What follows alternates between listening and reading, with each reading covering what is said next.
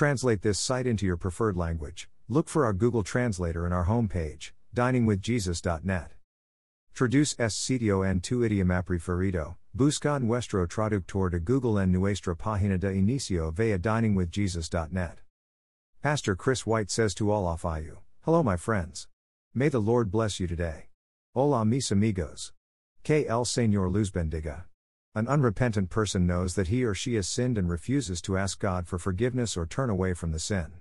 The unrepentant show no remorse for their wrongdoing and don't feel the need to change.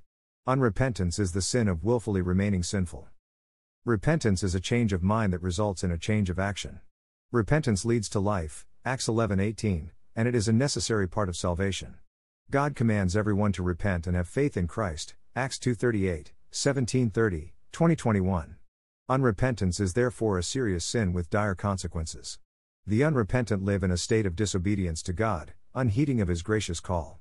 The unrepentant remain unsaved until they turn from their sin and embrace Christ's sacrifice on the cross.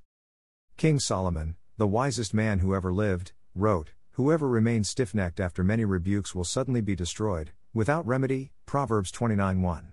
To be stiff-necked is to have a stubborn, obstinate spirit that makes one unresponsive to God's guidance or correction. The stiff-necked are, by definition, unrepentant.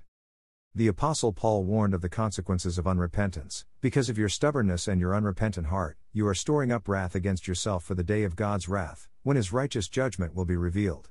God will repay each person according to what they have done. To those who by persistence in doing good seek glory, honor and immortality, He will give eternal life. But for those who are self-seeking and who reject the truth and follow evil, there will be wrath and anger. There will be trouble and distress for every human being who does evil. Romans 2:5-9. Cf. Psalm 62:12. There is a judgment coming. The results of righteousness will be beautiful, but the consequences of unrepentance will be harsh. The book of Revelation shows how inured to sin the sinner can be.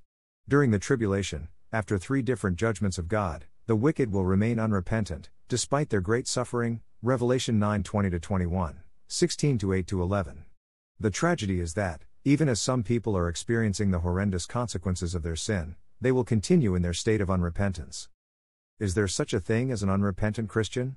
Biblically, to become a Christian, one must repent and believe. A believer in Christ is one who has repented of sin. What, then, of professed believers who live in unrepentant sin? Most likely, they are not saved, they are mere professors, with no work of the Holy Spirit in their hearts.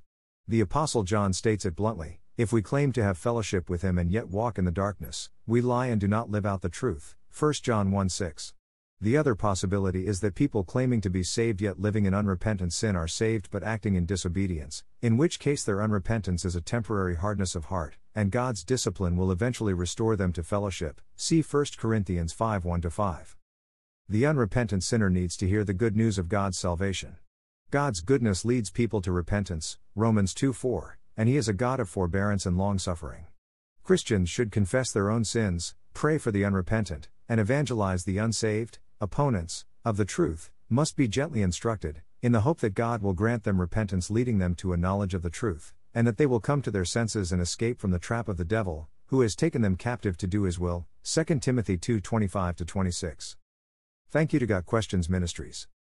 Copyright 2002 to 2019 Got Questions Ministries. All rights reserved.